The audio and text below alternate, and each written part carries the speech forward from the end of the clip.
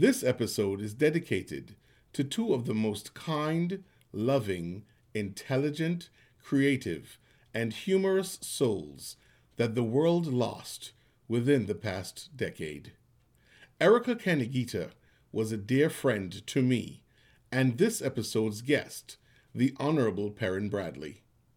Kareem Bradley was a very, very close friend. To say I miss his presence is an understatement. While I miss him as a friend, my guest misses him as a brother. To Erica and Kareem, we miss you both. The times we spent together, coupled with the impact you had on our lives, will forever be etched in our minds and hearts. The Honorable Perrin Bradley grew up in a tight-knit village on the tiny Caribbean island of Anguilla. He admits that as a teen, he really had no clue what he wanted to do with his life. It was his mother's constant guidance, persistence, and prayers, coupled with visits to his neighbor's vast library, that sparked young Perrin's imagination and showed him that there was so much more to aspire to. A few years went by, and he found himself working at a local bank, driving a cool classic car, and dating a wonderful young lady. What more could he want? Though that combination of spoils may have been enough for some, Perrin wanted more. With the encouragement of his mother and some friends, he decided to attend Washington, D.C.'s Howard University. Perrin's tenure at university unlocked new experiences, perspectives, and knowledge.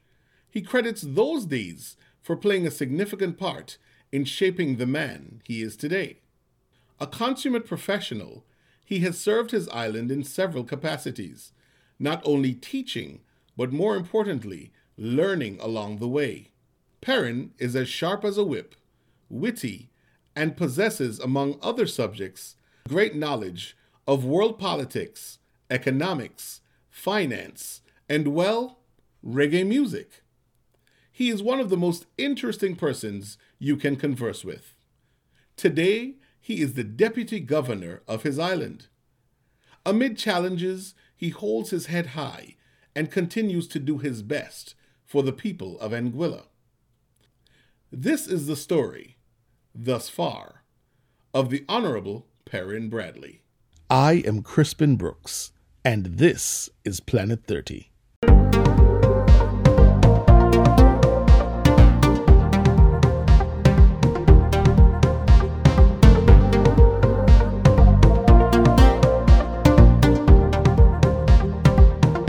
He is a graduate of my alma mater, the deputy governor of a British territory, and in his words, an amateur drummer. The Honorable Perrin Bradley, welcome to Planet 30. Crispin, thank you so much for having me. Thank you for being here. Now, you grew up in Anguilla in the 80s and the 90s. What was life like on the tiny island of Anguilla in those days? Oh, man. To me, I had an amazing childhood. I grew up in the village of South Hill, very close-knit community. I grew up around a lot of extended family, my cousins, my neighbors. We all lived in one block of South Hill, and it was just always a lot of fun, good energy, and so forth between me and my cousins. And I just had a wonderful childhood. Just remember playing. We used to walk to and from school in a big group, and it's just been. I just had a wonderful childhood. Awesome.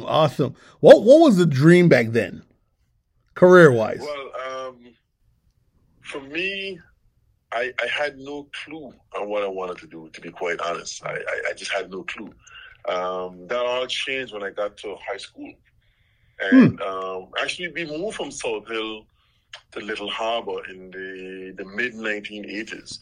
And my next-door neighbor was Mr. Franklin Connor, OBE, of blessed memory. At that time, he would have been the financial secretary for the government of Anguilla, or permanent secretary of finance, as we would know that position to be known today.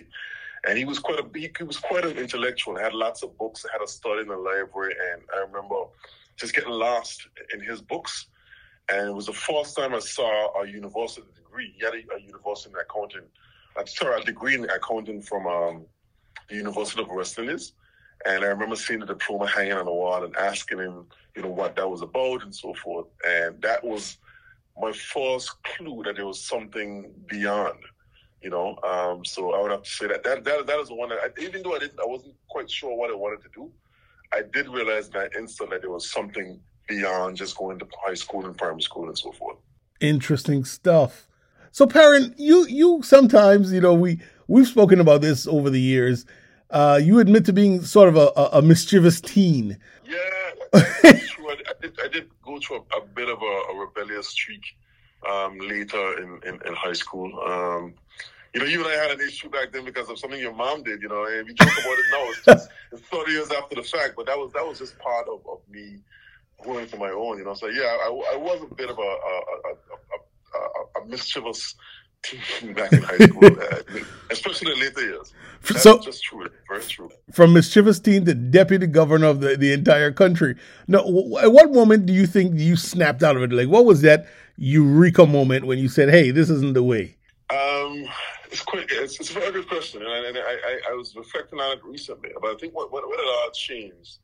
A cousin of mine, he was arrested. He was in police custody for taking up somebody's vehicle to go for a joyride.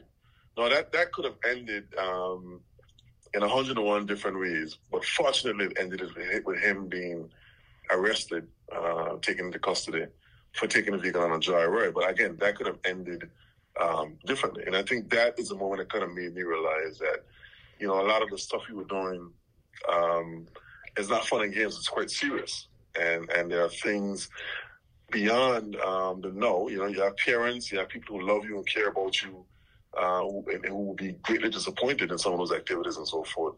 So that is the moment that made me realize that a lot of the shenanigans that we would get up to was just simply not ideal, especially if you wanted to have a future in Anguilla.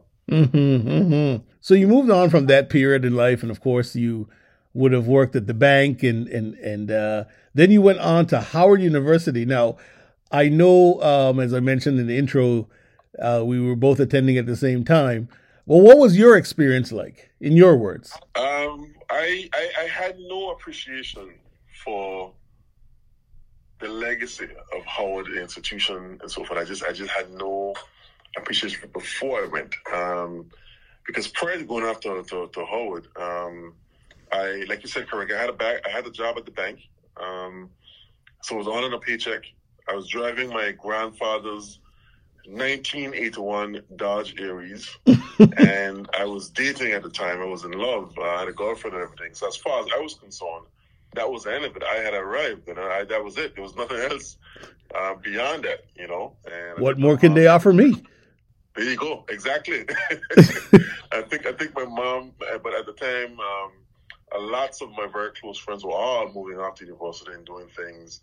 And I think my mom made it pretty clear that this was not going to work for her. So therefore, I needed to figure out what I was going to do sooner rather than later, And I had, my cousin Alec was at Howard University. Another close friend of ours, Ensa Gomes, was at Howard University at the time. Erica Fleming. We were all grew up in Anguilla. We were all classmates and family. And between the three of them saying, hey, you should consider coming to Howard if you're considering university, then Howard University is the place you have to be considering. And it was the one and only university I applied to, and I got in. So for me, going to Howard is more of it sounds ridiculous now, but a fluke. In that I hadn't, only because I knew people there. I didn't appreciate the fact that what this great institution was. But when I got there and I got into it and so forth, it was perhaps the biggest opportunity I've had in my life, because it set me up for everything else that came after. So I'm very grateful for the Howard University experience. In terms of the experience itself, I've made friends from all over the world. I've got friends from Africa, from out of the Caribbean and so forth. And when you sit in a classroom with such gifted students from all over the world, all these interesting and varied backgrounds, it just makes you realize that the world is a weird and wonderful place, and that there's so much to learn and to explore. And I thank Howard for opening my eyes to all of those issues. But at the same time, it made me want to come back home, because I realized that with the knowledge I would have gained at Howard, that I had a duty to come and give back to my country, which is why I came back home. What would you say is the most valuable lesson you learned outside of the classroom? That's a very good question. You know what I learned? That in this life, I don't care how smart you are, how gifted you are as far as intelligence is concerned, if you do not know how to work and appreciate people from diverse and different backgrounds, doesn't really matter how bright you are. Because while at Howard, you met people from different races, different backgrounds, different cultures, different religions, you know, and you had to do group projects. You had to sit in class.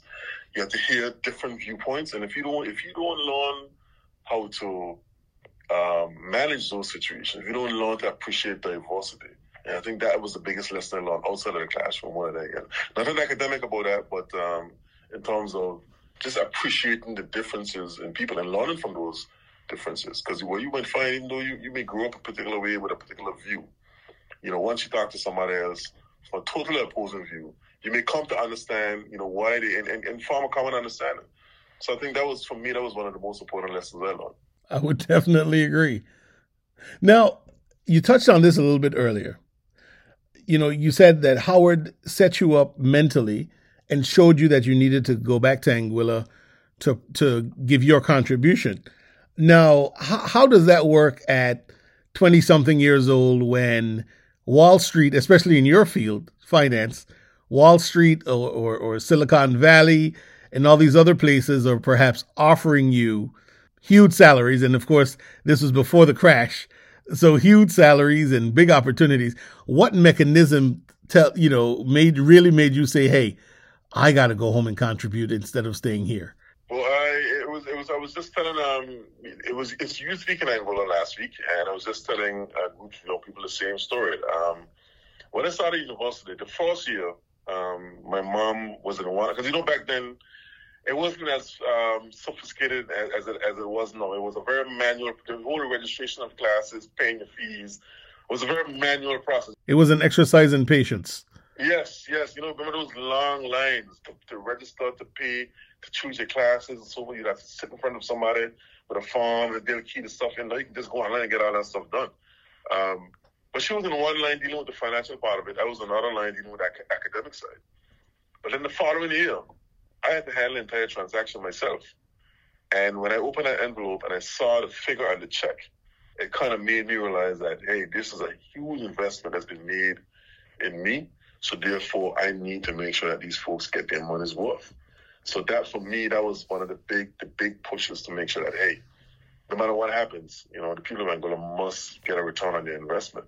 So that was part of the spark as well. Plus, my mom and dad were both public servants, and I saw my mom especially was a great inspiration for me in terms of being community-minded and wanting to be in the public service. So I have to credit her for giving me that bug as well. So follow up on that question, Perrin. Comment on the brain drain epidemic that seems to be happening, especially in the Caribbean, because, you have you'll hear a lot of conversations about the excellent work that Caribbean natives or Caribbean people are doing in the United States or in Europe or in Australia. And those persons, I mean, they could be back home contributing to the islands. What do you think accounts for that? And how, what accounts for Caribbean people wanting to stay overseas, and how is that affecting the Caribbean? From my end, I'm hearing a lot of anecdotes and stories and so forth. But from my perspective, when I look around the public service, especially, I can't speak for the private sector. I have more of an insight into what's going on in there. The public sector, all right. At this point, we have quite a lot of young department heads, right? People who are under 40, folks who still have another 15, 20 years in the positions that they're in. And Angola's only so big. So therefore, if you're someone joining the public service now after, right, I can see where persons may become a bit frustrated and so forth in terms of upward mobility, right? So I believe in those instances, because of that lack of space to grow, some persons may feel it necessary to leave Anguilla. But for me, the whole point is if once the civil service is agile and nimble enough to stimulate activity in the private sector, that there will be opportunities for those persons to make their contributions. It doesn't have to be the public service. You can make your contributions in entrepreneurship and in the private sector. And I see a lot of opportunities now opening up, especially in hospitality and financial services for young people. Where I see most of the commentary is around the arts in particular, because we had a big. Remember the theme for Youth Week for this year is about the orange economy and our creatives and so forth, who are finding it very difficult to practice their trade here in Anguilla. And I think it's just a limitation of our size, unfortunately. Now, Perrin, tell us, what can countries do to sort of incentivize their citizens to come back, especially after university and training, or other experience that they may have outside of, these small island nations? What can governments really do? I come at it from a totally different angle. Rather than what can governments do, right? I personally believe that there's got to be something innate within you and your spirit about your country and wanting to give back and wanting to contribute. So as far as I'm concerned, it's the whole, John Kennedy, that famous quote about ask not what the country can do for you, but what you can do for your country. To me, I think that's where it starts. Maybe I have a different perspective because I got government assistance to go after university, right? And I'm not the only one that would have been in that situation, but perhaps that is probably what drove me more than anything else. So I think the fact that, so even if you wanted to start there, the fact that in some cases the government would have invested heavily in some young persons to develop them and train them up into to have a particular skill set, whether it's that's particularly in the medical field. We have lots of doctors and nurses out there. Also, I think what we've done over the last couple of years is actually incentivize like custom duty exemptions and so forth. If you want to come back to Anguilla, we make it easier for you to bring your personal effects back. So government has done a number of things to do that. But I think more than anything else, we have to just make sure that there are opportunities for people to come back to, right? Whether it's in the creative economy or the traditional economy. You just have to make sure that the economy at home itself is strong and attractive to the person wanting to come back. Because at the end of the day, we all have to eat, we all have bills to pay. So therefore, if there are no opportunities to come back to, then what's the point? No matter how passionate you are about the country, if there's no work, if you can't play a trade or practice your craft, then what is the point? So I think in that sense, governments need to make sure that the economy is strong and robust, that there are jobs, there are opportunities to come back to. I think that's the big thing. But, Perrin, I must say, after 4 or 5 years living in a city like Washington, D.C., with the conveniences, with the entertainment, etc., it must have been hard to readjust. How did you deal with readjusting to Anguilla? For me, it was not as hard as I had expected for 2 reasons. Number one, I always knew that I was going to come back home, so it was always in the back of my mind that I was going to come back home. And number two, my job, my career has always been very interesting and very fulfilling. It gave me a lot of opportunities to travel. I got to work on some cool stuff, so I was very fulfilled career-wise. And also, it was good to be back home with family and so forth. I missed the beach, going to the beach on a regular basis. I'd start my day with a swim in the morning. My commute was like less than 10 minutes to get to the office and so forth. But I did miss, because, all of us, we used to hang out on a regular basis over at the different houses back in D.C., the barbecues and so forth. I was in a serious long-term relationship at the time. So I really miss her. So it was a bit of a challenge on that. And you're absolutely right in terms of the entertainment, because I love concerts and live music. And in Anguilla, you've got to wait for Moon's Festival, for Carnival, in order for that to come around. But so to me, the adjustments were more on the personal side. Mm-hmm. But my mom was very glad to have me back home, and like I said, I missed her cooking.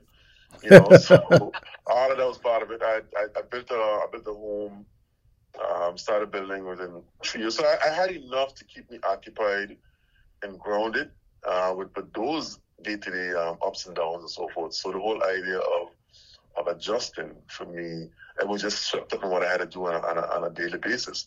In addition to that, my job involves, in the other part of my career, job involved extensive travel. So I literally got to see the world during the first part of my career because I did a lot of work in financial services. So I would have traveled to far-flung places like, Hong Kong, Thailand, China, Paris, London, all over the U.S. and so forth. So the career opportunities were what, to me, made that adjustment a lot easier for me. Run us down a little bit, because I know you have vast experience in the public sector. What were some of your job titles or positions? I came into the public service as the deputy registrar of companies. That is the office that deals with the registration of companies and so forth.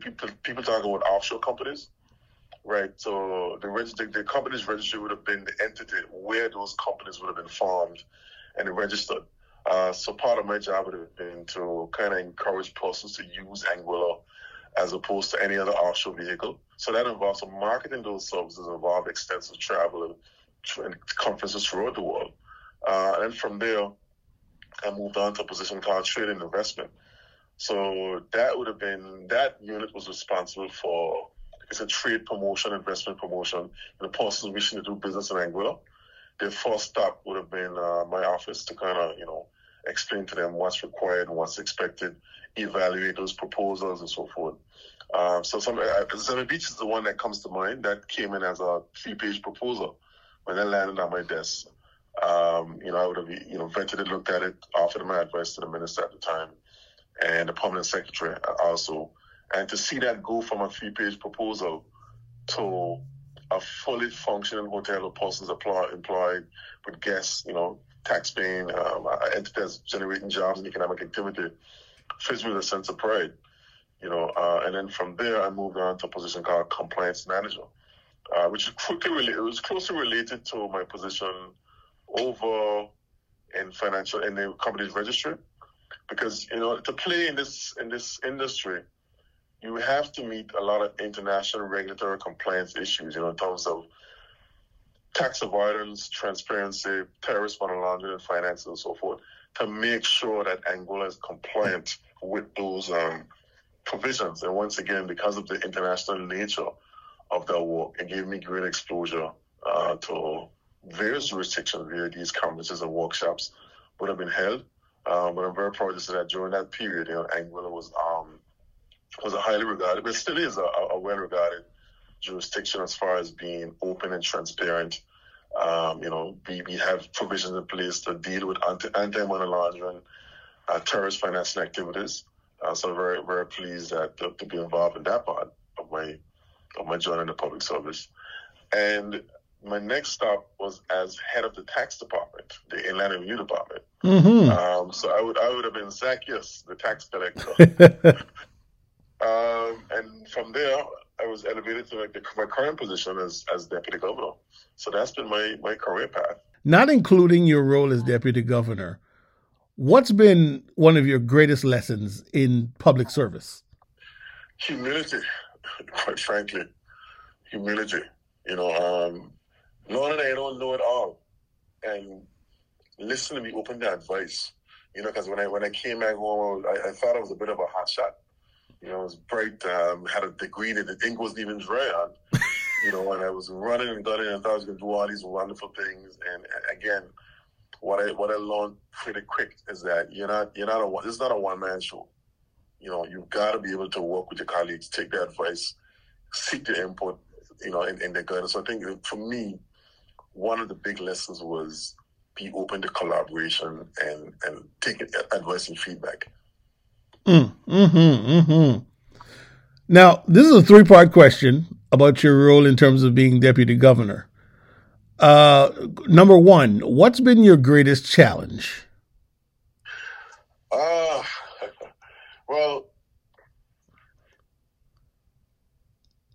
I took the position. I was appointed 1st of July 2016, right? And that first year, you're feeling your way around. You're getting comfortable in a position, learning the ropes. As with any new job, take the time to understand and just better understand what the situation is and make your adjustments. And then We had a new governor come in 1 year later, and then 6 weeks after, we were slammed by the worst natural disaster that I would have seen in my lifetime, which would have been the monster of Hurricane Irma, right? And then you're settling down from Irma, and then wham, you get hit by a pandemic. Right. So for me, leading the civil service through those three significant events, hands down has been the most difficult challenge I've had to face career and professionally. Because when you think about it, particularly after the hurricane, you've got a cadre of public servants who probably coming out of busted up homes, going into busted up offices, driving busted up vehicles, including my own. My house got some damage, so did the office, so did my vehicle. So through it all, you expect these folks to stay motivated and deliver a high quality service. The show must go on. Yeah, so that was quite difficult. Then on top of that, engaging with our colleagues in the UK about the Anguilla program, because everybody would have been aware that the UK government would have granted us £60 million in recovery aid. So to make sure that aid went to the right places, those things were clearly prioritized. Out of that, we would have done a lot of work on the education sector. We built the primary schools, the health sector. So those types of issues, and then so you get in settled with that, and then we've had COVID. So how do you keep the public service running while facing these significant challenges? So that was it. I would have hands down.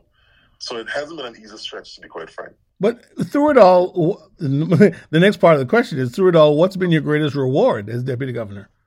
The fact that we've come that I'm very proud of the way the public service rose to these two challenges. For instance, on the Anguilla program, with the assistance of our colleagues from the UK, we would have delivered, I would have to say, 50 years of infrastructure development within 3 years. When else are we going to build a high school, primary schools, a clinic, 2 clinics, actually, the one in Southern, the one in the Valley, and at the same time, keep the services function. I think that's the fact that we've delivered these things in the face of the pandemic. If you see what Angola has come through the pandemic, right? Yes, it was an unfortunate loss of life, but now we are at a point where our economy is recovering. The projects are nearing completion. A few hiccups here and there, but it's just been very rewarding to see these things come to fruition, to see services being accessed, to see tourists back on island, to see people walking again, to see my friends in the hospitality sector back in jobs, walking and thriving. That's I could say that the public service had a huge role to play in making sure that happened. So I'm very proud of leading this organization through these difficult times. Perrin, what would you say to a future deputy governor? Number one, I think you got to come to the job for the right reasons. That's the first thing. If you are drawn by the quote unquote trappings of the office and the title, then you've started wrong. So therefore, I think the first thing is to come to the job, but for the right reasons. If you are passionate about Anguilla, passionate about the public service, I think that is, to me, the key qualification. You got to have a passion for Anguilla and for public service. So number one, I'd say you have to get in it for the right reasons. Number two, I think personal resilience.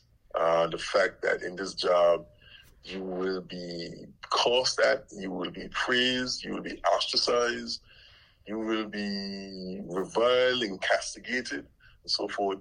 But you got to be able to stand in your truth, right? If you know that your decisions are being made in the best interest of Angola, that you are applying laws and policies correctly, and you are true to yourself, then you have come into it for the right reason and be true to yourself. Other thing I'd say to them too is actually the people around you, the people who have to provide you advice and support. Make sure you have a good team around you, from your clerical staff to the permanent secretaries, to everybody around you. Make sure that those persons have your back and you have theirs, and be open to their advice, be open to challenge, because you don't know it all, and you don't have all the answers. So therefore, you have to rely on persons to provide you that advice. And lastly, I have to say, nurture a relationship with your government. I would encourage you to do it with anybody, the people you work with closely, because remember, at the end of the day, you're exercising a delegated function, right? Because ultimately, the government is the head of the public service, and your role, you're acting in a delegated function. So therefore, you have to manage that relationship to the extent that there is a certain clarity between yourself and the governor, and when there are points of disagreement, that those disagreements can be handled in a mature and open and frank manner. And I've been very fortunate with the 3 governors I've worked with, I must say, to be able to speak my mind frankly on matters in which we disagree. And trust me, there are sometimes thorny and contentious issues that occur. And given the nature of this work, that's just how it goes. I mean, I don't see eye to eye with my wife. We've been married for 9 years, but that doesn't mean you have a bad relationship. But my point is that when these disagreements come, that they can be discussed in a frank and open and transparent manner, and that you are given an opportunity to deliver your point. And when those times come, do it respectfully and to the fullest of your ability, because don't half step. If you feel strongly about a matter, and I understand that when a decision is made on a matter, that you if you can't support it, then you do what you need to do. But at the same time, you just have to have that clarity of purpose. And once those issues are ventilated, you move on. You mentioned a bit earlier, I'm really fixated on the fact that you and your team had to deal with Hurricane Irma. Now, I unfortunately was present for that monster, and I know what I left.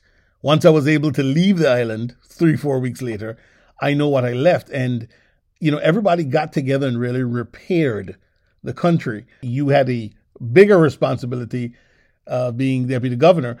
Well, let me ask you this: in terms of a broader look at things, how can small island states survive such a potent mix of disasters going into this next decade? Boy, I think we're at the mercy of a lot of the policies, environmental policies of those bigger countries. Because, for instance, those bigger industrial nations would have had a head start on us in terms of their growth and development using lots of unclean technology, and we're now paying the price for that. So it's very difficult for us in terms of I know from my own experience, sea levels are rising. Beaches that I used to go to when I was a kid, over Little Harbor in particular, I can see that the sea levels are a lot higher than I remembered. So I know that this whole issue of climate change is a real thing. And for us, and the storms are becoming more frequent, more powerful. But I don't think there's anything you can do to stop Mother Nature from hitting you. But in terms of being prepared, I think our building codes have all been strengthened to include, things like hurricane and seismic activities. And I mean, it sounds crude and it sounds very unsophisticated answer. But I think all we can do is hunker down when these storms hit. That's it. There's nothing. I don't know what can you do to stop a hurricane from coming. Right. You don't know when the earthquake is going to hit, so it's very difficult in terms of our survival. However, I think from an economic resilience standpoint, we need to make sure that our economies are diversified enough, and that when those good times roll, that we do have sufficient reserves in place that we can actually respond to these crises quickly, sooner rather than later. So I think for a lot of times, when the good times do come, to make sure that economically speaking, that we're in a place where we can build up those reserves, pay our current bills, build up those reserves, pay down the debt, to make sure that we're in a better place where we can respond, like I said, quickly to these challenges. Well said, well said. So, Perrin, you hold a BBA in finance from Howard University. I think you said that your professor told you that this is Howard, it's a BBA, not BS. That's correct.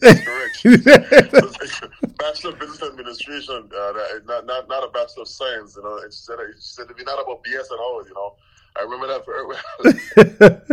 But you also hold an MA. Right, an MA in Business Administration from Durham University. Yes. Gotcha. So my question to you is, if you were not in government or doing government business, and you had started a business on your own, what type of business would it be? I would have to say I've got such weird passions on sort of what I do. I'm a huge music lover. I love live events, live concerts, and so forth. And if I were to get into business, it would have to be something related to music, either managing a venue, not necessarily a club, but a space that does live performances, like various concerts and shows, whether it's dance or music, whatever the case may be. I would love to be involved in a venue that has a wide variety of performing arts going on. That's something I would really love to see in Anguilla at some point. A venue, not a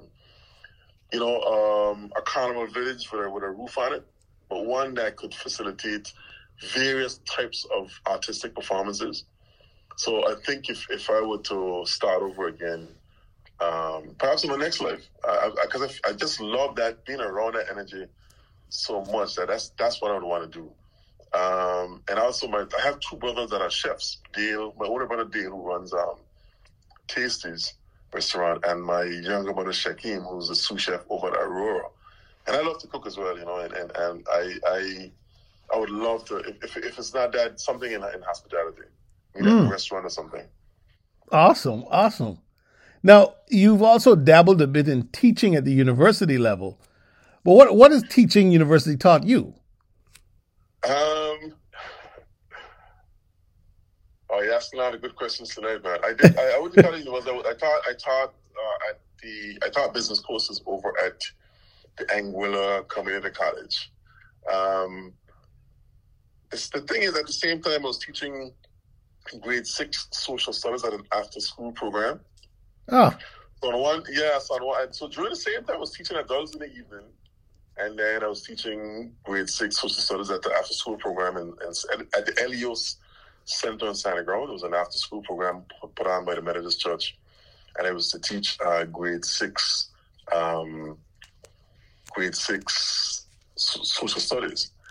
And I really, really, really enjoyed teaching both grades. Both courses. Right. The younger kids in particular, to see those eyes light up when they figure things out, when they discover new knowledge. I found that for me, it was wonderful giving back. I just love doing it. The kids were very receptive of it. The parents enjoyed it and so forth. So that was a reward in and of itself for me, to see their grades improve, knowing that you had a hand in that.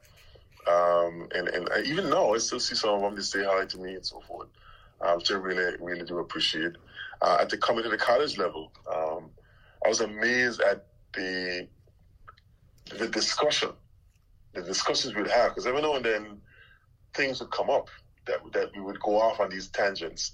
And it was interesting because the community college had a lot of people from different countries as well. We had students from Jamaica, from Dominica, Dominican Republic, and Anguilla, and to hear the different perspectives and the issues facing Anguilla. And a lot of it I took away back to my job, because at the time I was also in trade and investment, and teaching those business subjects. When you hear their views on what it's like to access services and why some procedures are the way they are, and what it did, it gave me a different viewpoint to how business services, what it's like to do business in Anguilla, if that makes any sense. Mm-hmm. So it kind of put me in it, because my whole life, my whole career, I've been on the other side. I've been on the receiving end of applications for licenses and all these different things. But to hear business students now from the community college talk about their experiences and applying for permits and applications and trying to do business and getting their perspective, I think that was quite enlightening to kind of understand, because I just never appreciate, because when you work in an office, the procedure is the procedure. You never once question, well, why do we have to do it like that? Is there a better way? You sort of meet it there. Exactly. And when you listen to persons who actually have to use these services, give you that insight into the experience, and then you say to yourself, And that would have led to my feeding back certain changes, certain procedures that we would have done in terms of our processes internally. And that to me, that was the biggest thing, the biggest lesson learned on both sides of that. Speaking of teaching, we know that you have the ultimate student, the most important person you will ever teach. You have a little princess, a daughter. Now, what has fatherhood taught you? Patience. The easy one. Patience. Taught me patience. She Morgan is a bright, intelligent, rambunctious 6-year-old. She's a joy to Hyacinth and I. We love her dearly. And it's been for both of us. It's been an honor and a privilege to be her parents and to raise her. But that comes with a lot of testing, because she's at a point now where she doesn't settle for the answers anymore. There's always a follow-up question. She's at the Y stage. What? Excuse me? She's at the Y stage. Yeah. And some of the things that she says blows our mind. I give you an example. A couple of weeks ago, there was always this. She was getting in trouble with this with another one of her classmates, and we get these reports that there were always seem to be these disagreements between her and this little boy. And she said that he keeps hitting on and running away. So I said, Morgan, whenever that happens, you need to tell the teacher. You don't get into fights at school. You don't do that. You tell the teacher. And then the next day she comes home, and then Hyacinth is upset because Morgan and this boy has another incident. So of course I said, Morgan, we agreed you're going to tell the teacher. She said, I didn't agree. and it's little things like that just blows your mind, because I got to rack my brain if he had agreed. Because all I know is I told her. And when I tell you something, as your parent, I expect you to listen. I don't expect to have to form an agreement. So when I said that we agreed, she corrected me and said, no, I didn't agree. And it's little things like that we have to deal with on a regular basis in terms of her intellect and her ability to think for herself. I find that to be the most amazing. Sensing a future attorney there. Except she wasn't rude, not disrespectful. She was just matter of fact stating that she didn't agree. I might have said it, but she got you on the technicality. She got me on the technicality, and I just looked at her and we both, she got a point, So anyway, I think the point got across though. But it's those kind of interactions that I find to be. She's very much into science and so forth. She loves looking at YouTube videos about science and the planets and so forth. Loves card games, much as not, and loves to run around and play with her friends. Yeah, so it's been a joy having her in our lives. Awesome. Now, you indicated earlier that you had a love for music, but I know that you have a love for reggae in particular. Tell us some of your favorite bands or acts.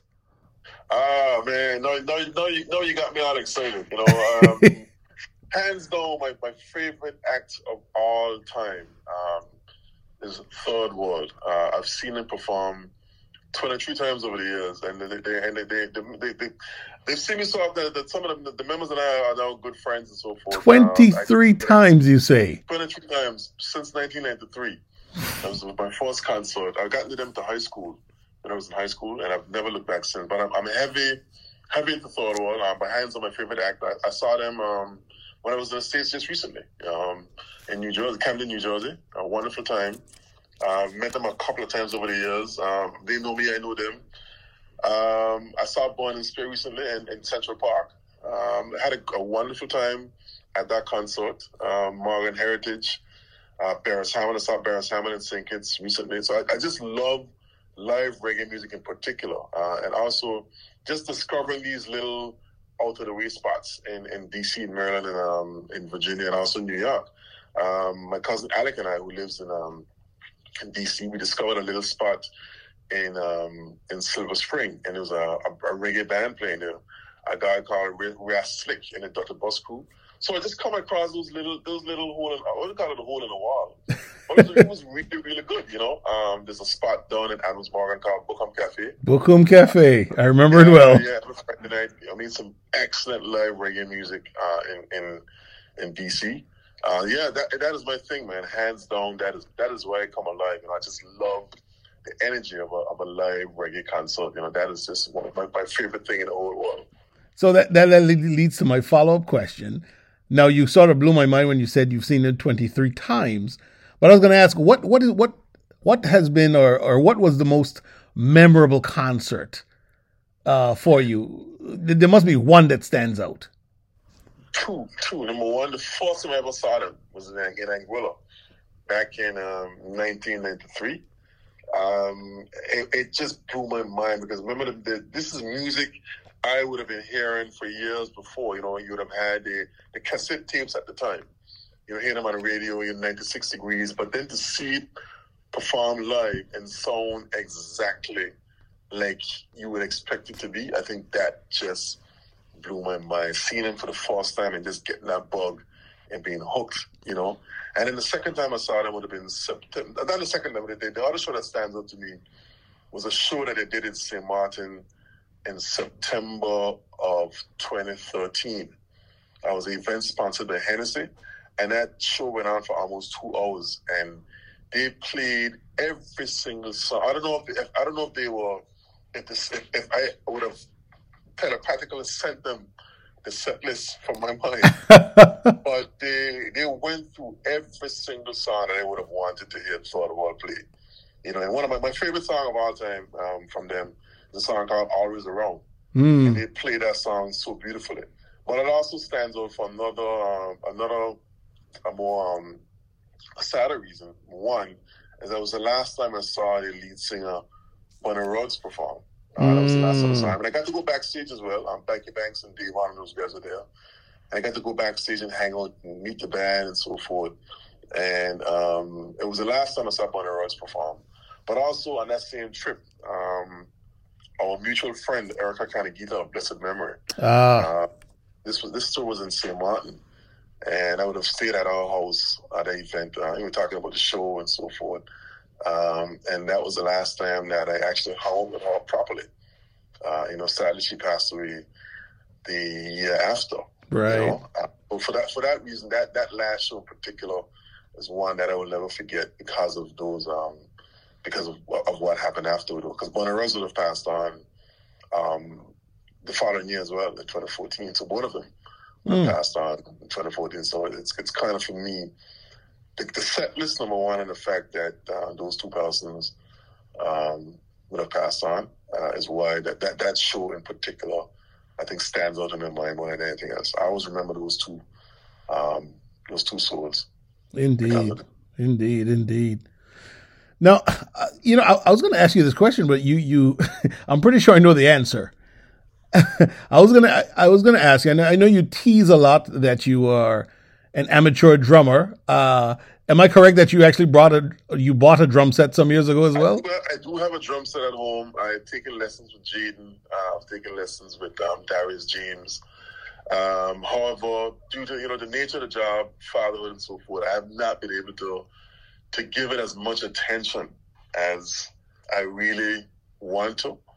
However, I do have a drum set that it's operable, I should say. And my intention is to get back to it at some point in the near future. But the question was, if you were to be given the opportunity to drum for any band, which band would it be? Of course, it'd be Third World. Of course, it'd be Third World. Yeah, like I said, the drummer is a very good friend of mine, Tony Williams. I saw him in New Jersey the other day.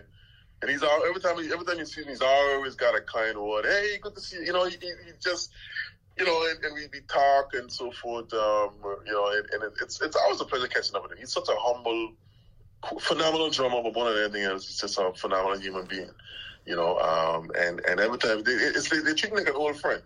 I come to the shows. Like this one, the last one in New Jersey, gave me a backstage pass.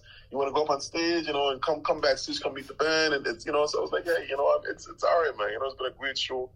I'm gonna catch you at the next one, and I really appreciate the way they appreciate me. They see my face 101 times, and it's always greeted with love and respect. I always say when a fan becomes family and vice versa, and it's just always good love, good energy. When I go to the shows and so forth, which I really appreciate. Awesome. Because how it is when you're the people in your favorite band know you and recognize you and consider you a friend too, and I always appreciate you coming to the shows. This is a band that's been around for 50 years. Why would they even bother to entertain, let alone me? But they do. They make time for me, and I appreciate that. Indeed.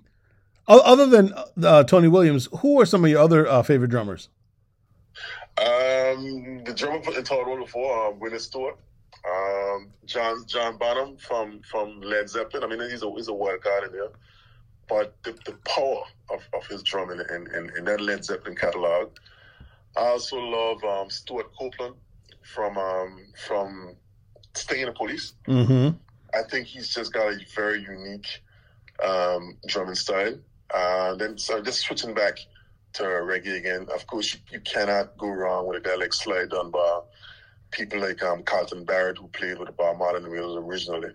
Of course. Some the more newer drummers, I like. God, I can't remember his name now, but he was with. He played drums for Morgan Heritage. So he's a young guy. I can't remember his name. Also, you got Cockle Dove, Cock Bennett, better known as Cockle Dove. Did a lot of work for Barris Hammond. Santa Davis he plays drums for Ziggy Marley. I mean, these guys are some just exceptional dudes. And then again, going all the way back to foundational drummers, people like Leroy Horsford Wallace, who would have done some work with Bonnie Spear. Those guys are just legendary guys, man. They just off the top. I just love them. Lloyd Nim, who played with the Scatterlights, I saw the Scatterlights recently. He's a blessed memory now. But those guys, I mean, they're just tops all around, man. All around. Who knew that the deputy governor? Chuck it from North Sound. Chuck it from North Sound, of course. Yeah. Chuck it. I remember Chuck it, Raz J. Those local guys. Darius James, Jaden, all those guys. They can say they know I love the instrument, and they always have time for me. I got a lot of questions about their setup, their technique, and so forth. It's a weird. You're right. I am a frustrated drummer because I know so much about the instrument and know so much about the various techniques. When I talk to these guys, you would believe that I'm a practicing drummer because I just know I'm just I just have such an interest in the instrument. The way it's tuned, the different brands, the different sounds and so forth, and even on the recording side, how to mic up a drum to get the best sound. Whether you mic it above, below, or both. That type of thing. So it's my thing, man. I go crazy when I talk about drumming and live music and reggae and so forth. But yeah, as far as I know, I'm all over the place because I just get scatterbrained when I talk about this stuff. But yeah, when it comes to those drumming, those are my guys. Who knew that the deputy governor was a drum aficionado? Yeah. From a borderline fanatic. Oh, fanatic. When I see good drumming, man, yeah, man. That's my thing. Got it. Now, Perrin, you've been to several countries, as you mentioned before. Which country impressed you the most? Hong Kong, hands down, Hong Kong. Hong Kong. Because I spent about a week in Hong Kong back in 2006. I think it's because I was so exposed to the US and the UK, right? That I had not given any thought to what's happening in the Far East. So when I got to Hong Kong, I was just blown away by the efficiency of the transit system, the modernization of everything that they do. In terms of back then, they were doing phone payments and so forth. It was I found the use of technology over there for transactions and so forth was just beyond anything I'd seen in the U.S. It was just such a modern, highly developed country that, again, I think it's because I just was not thinking about it, didn't know what to expect. It just blew my mind. And the food over there, one of the best foods I've ever had. There's just a cultural aspect of it. Because, you're born in China, and I love Asian cuisine. And I think the food, just the whole experience being over there just blew my mind. It was so different from anything I'd ever seen before. And I just had I was over there in business, and just the whole experience was just mind-blowing. And that trip, you would have done Hong Kong, Taiwan, and Thailand, and just being over in Asia for the first time, that trip stands out more than any other I've been on in a long time. Perrin, what's the best advice you've ever received? And that can be career-wise, life-wise. What's the best advice? Oh, boy. I've received so much good advice over the years. But I'd have to say more recently in the current role, I've reflected on a piece of advice that I got from the current governor, Ms. Delina Daniel Silverado. And it's about working with people. And she always said, look, no matter how bright you are, no matter how smart you are, right, you got to learn to work with different personalities. And as she referred to it, the weird and the wonderful. The weird and the wonderful. The weird and the wonderful. In these roles, you don't get to choose who you work with. And the quicker you recognize and accept that there will be differences, there will be different approaches, and if you don't know how to understand and appreciate different viewpoints and different personalities and learn how to work. I'm not saying put up with nonsense. I'm saying learning how to work with people with different approaches. And I find that to be very, very helpful in terms of trying to, instead of being dismissive in my expectation, hey, I'm the deputy governor, you deal with me in a particular way. I think it's important, and if you want to get the best out of people, to understand and appreciate that there are different approaches, and you need to be open and understand those approaches. I don't say you got to agree with them or accept them, but you have to give them due consideration. So I think, to me, that's been a piece of advice that I've been reflecting on lately. That's why it's at the tip of my tongue. And I just find that to be so true. Because in this job, you meet so many different personalities, and so many issues. And if you don't have the capacity to understand and appreciate those differences and actually find a way to common understanding, then you won't succeed in a job like this. So that's the best advice I've gotten of recent that I've been reflecting on. And very good advice it is. What's some of the best advice that you can give? I think cultivating personal resilience, especially, I can only speak from the framework of the role and my current responsibilities, particularly as a public figure. I think public resilience and having a good, strong support network around you. So part of cultivating good personal resilience is actually having a strong network to rely on, people you can trust, and so forth. I've been very, very fortunate to have a cadre of friends around me. I mean, I know, I imagine that your listeners will know by now, you and I go way back and so forth. And one of the last good times I had was actually at your house just a few weeks ago. It was me, you, all those schoolmates, and just catching up on those old stories and the fact that I could be just one of the guys, not have to worry about the weight of the deputy governor's office and so forth. Those types of that type of environment, that type of scenario, to me, I wouldn't survive if I couldn't do that. So I always appreciated people like yourself and Ensign Alec for giving me that space to come and just, hey, you're not the deputy governor anymore. You are our boy.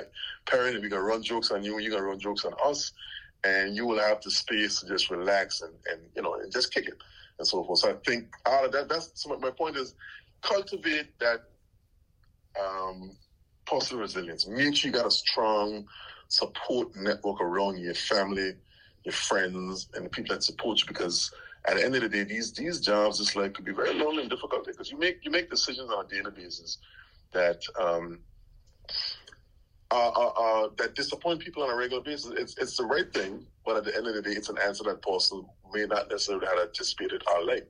So therefore, if you do not have the wherewithal to deal with that type of public scrutiny and that type of public castigation, if you don't have somewhere to go where persons won't judge you and you're just going to be accepted and treated as if your humanity is not going to be recognized by people around you, then you got some serious problems. So for me, no matter what it is, whether you're a student, the deputy governor, or whoever, find a way to cultivate that personal resilience, because at the end of the day, you need it to get you by. You need it. No matter what job you're in, whether you're a student or not, you need to have personal resilience, else you will break. Very, very, very good advice. What would you say to 16-year-old Perrin? You're better than this. You're better than this. You are smart, you're bright, you got great potential. You need to focus, you need to settle down, focus on, try decide what you want to do with your life. Start having that conversation early on, and work towards it. I was quite aimless when I was 16. My mom was trying desperately, and I mean, the end result is that she succeeded, because given where I am today, I credit her with a lot of my academic career success for not giving up on me. So I have to tip my hat to my mom on that, But I would tell 16-year-old me just to get focused, that there's a lot more beyond this, there's a lot more that you have to offer, and just understand that you have your contribution to make, and just get focused, get prepared for it. That's what I said to 16-year-old me. I mean, it sounds, I'm saying that because I know what I was lacking at the time. It was structure, and it was order, and it was focus. So if I had those things, I think, I don't know, maybe my trajectory is what it is. Maybe I have to go through that to end up to where I am, but at the same time, is there a shortcut? Is there a life hack? Had I got this focus sooner, would I have gone after university? Who knows? Who knows? Yeah, but I can tell you that 16-year-old me needed a certain level of focus and structure that I didn't have. Gotcha. So we've already discussed, what 16-year-old you was and was not doing, and your outlook on life at the time. But we are where we are, and we're in a very good place. And my question to you now, at the ripe old age of 40, I don't want to say, we sound so old. We sound so old. You're gonna age yourself too, right? You're gonna call yourself out, right? Hey, yeah, exactly. If I say 40, how much? What does success look like to you now? It's more on a very personal level. I'm able to provide a home for my family. I'm able to provide for my wife and daughter and so forth. I can do that comfortably. My daughter's thriving. So I think a lot of what I do is basically for her. I want to make sure that the Angola that she's going to grow up in is one that allows her to be all that she can be and wants to be, whatever her full potential and ambitions are. So I consider it a success in the way my wife and I are raising her. So that for me, that's what success looks like. And in terms of on a personal level, if I leave this place better than I met it, then that I would consider to be a success. Mm-hmm. Indeed. What's the next big thing for Perrin Bradley? I have been contemplating that over the last couple of years in terms of what my next act would be. And the reality of it is, again, I keep coming back to my daughter.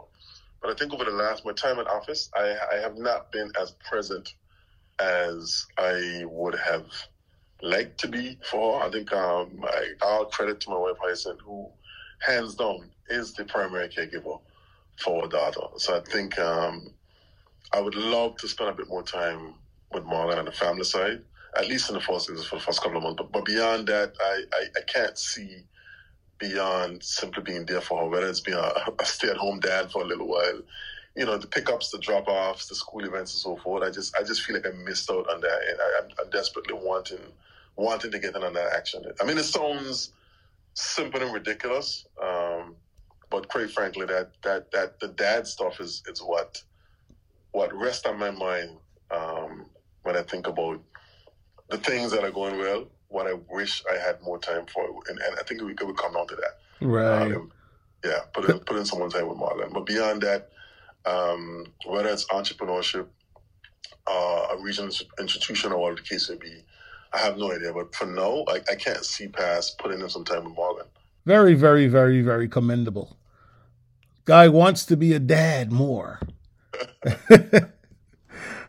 Now, when you're 105 years old and you've built your house on the bluffs of Meads Bay on those hills, and you're overlooking the ocean with Hyacinth and Morgan and her husband and family, what would you like to say? What would you say is the thing that you wanted to accomplish, and you can pat yourself on the back and say, I did accomplish it? At the end of it all, and the chapters of Perrin Bradley are coming to a close, what would you say, what is your ultimate goal? What's your ultimate dream? That I raised a decent human being. So you have to forgive me to be so heavy on the. No. I mean, no. This is you. But I keep, and I said it in my original interview when I applied for this job initially. I remember saying, they asked me, what motivates me, And I remember saying to the panel that I reflect, because Morgan would have been one, she wasn't even a year old at the time, and it just changed my total outlook on life. Know that my wife and I had this being that they were totally and solely responsible for, at least for the foreseeable future. And I was saying to them that I want to be able to shape an Anguilla, to be a part of shaping an Anguilla that gives that she and her friends and her classmates could have every opportunity imaginable. Whatever their laudable ambitions were, that Anguilla was in a place to do so.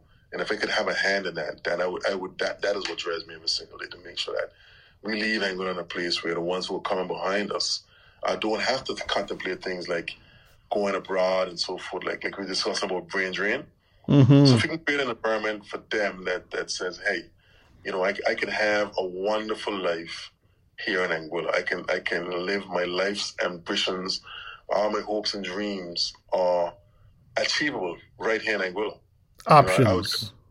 So for me, just flipping back to your original question, raising a decent human being, if Morgan turns out to be a productive, well-respected member of society, I would have thought that Heise and I would have done our jobs.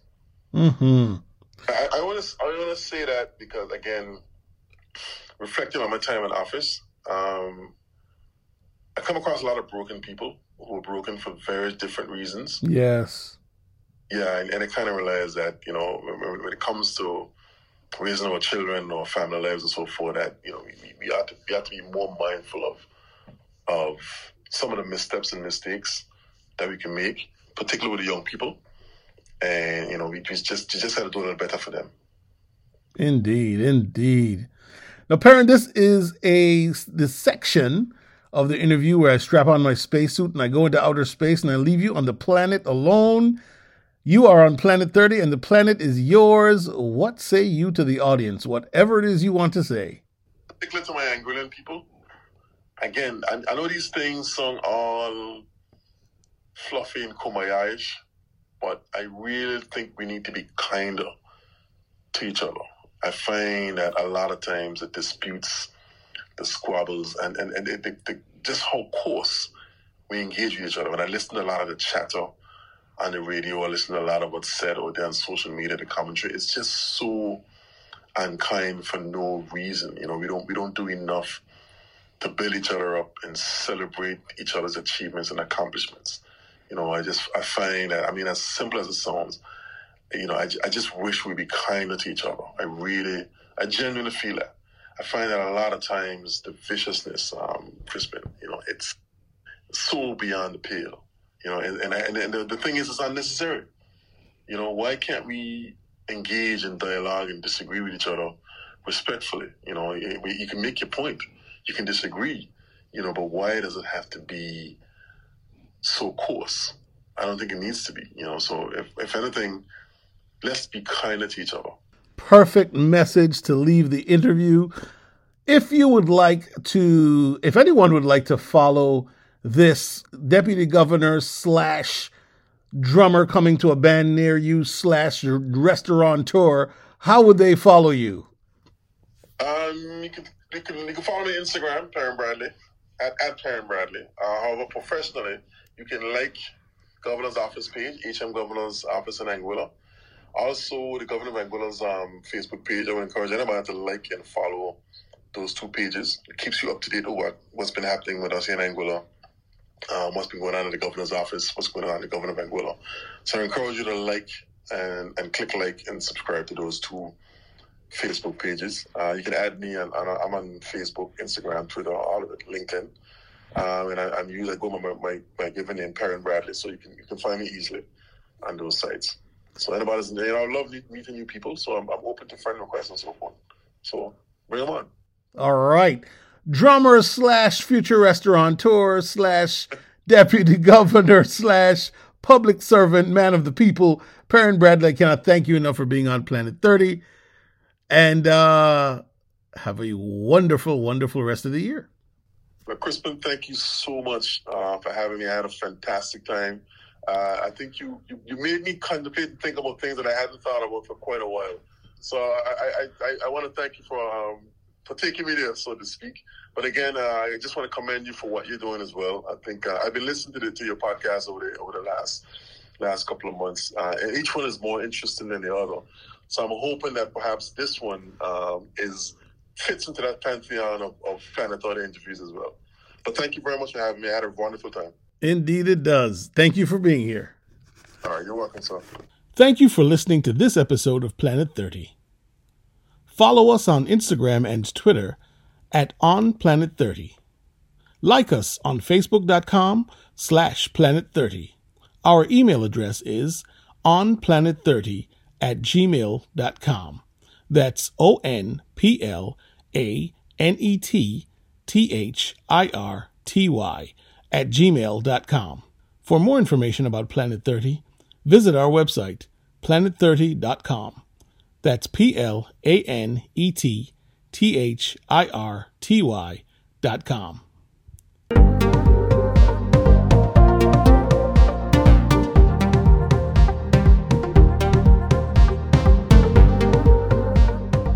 I am Crispin Brooks, and this is Planet 30.